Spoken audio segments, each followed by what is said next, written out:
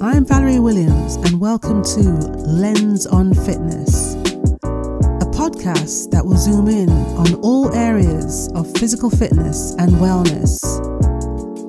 I want to show you how both of these can only be achieved with the right state of mind. And I will do this by bringing to light all kinds of issues and by sharing some of the lessons that I have learned in order to help put you on the path of becoming an individual with a strong body and an even stronger mind. Hi, and thanks for joining me for episode 50 of the Lens on Fitness podcast. If you're a new listener to the show, I hope that you enjoy the style of this podcast, whereby I put together some very short on-the-go episodes covering all kinds of issues that you may have regarding fitness, nutrition, and well-being, in the hope that I can perhaps help to solve your problems and, just get you to think about your issues or anything that you're going through in a different way. And so with that being said, let's get started with this episode.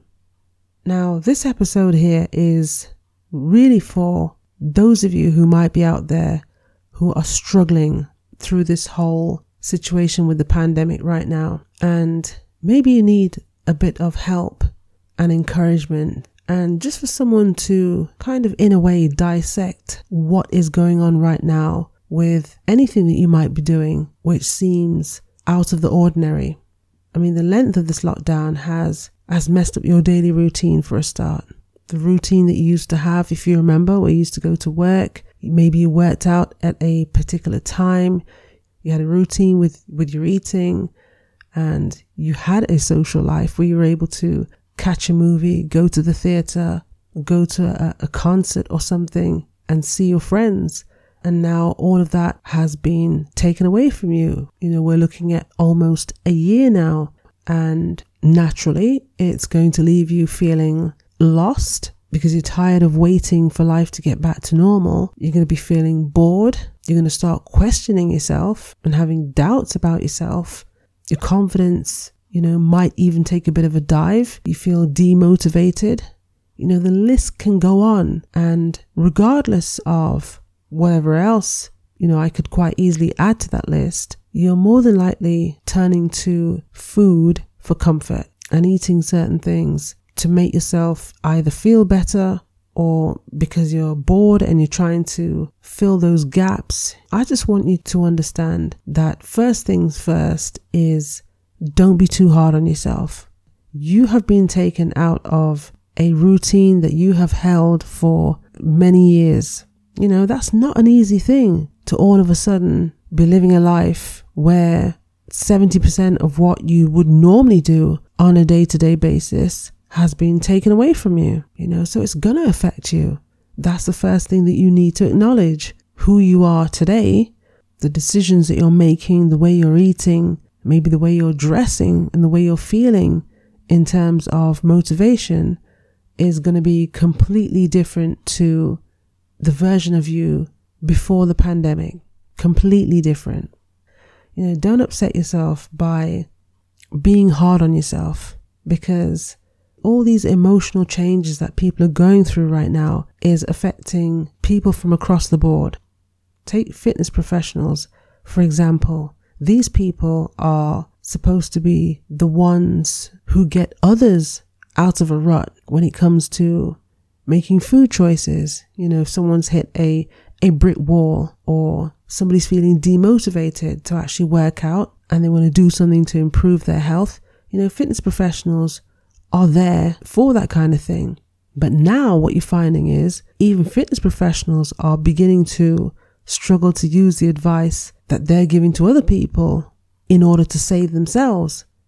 And now these people are also suffering, finding themselves reaching for foods that they wouldn't normally eat, or that they spent the majority of their fitness life running away from. They're now turning to these foods.